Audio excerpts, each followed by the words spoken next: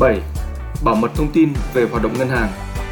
Lưu trữ, bảo quản hồ sơ, tài liệu của ngân hàng theo đúng quy định hiện hành.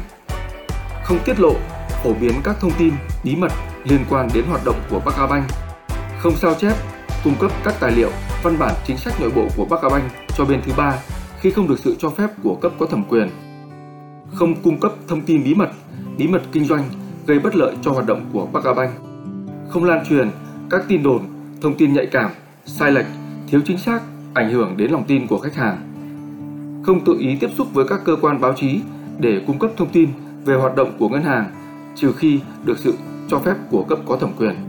Cán bộ, nhân viên phải bảo mật tất cả các thông tin bí mật liên quan đến hoạt động của Baccabank trong suốt thời gian làm việc cho Baccabank và sau khi chấm dứt làm việc hoặc hợp tác với Baccabank.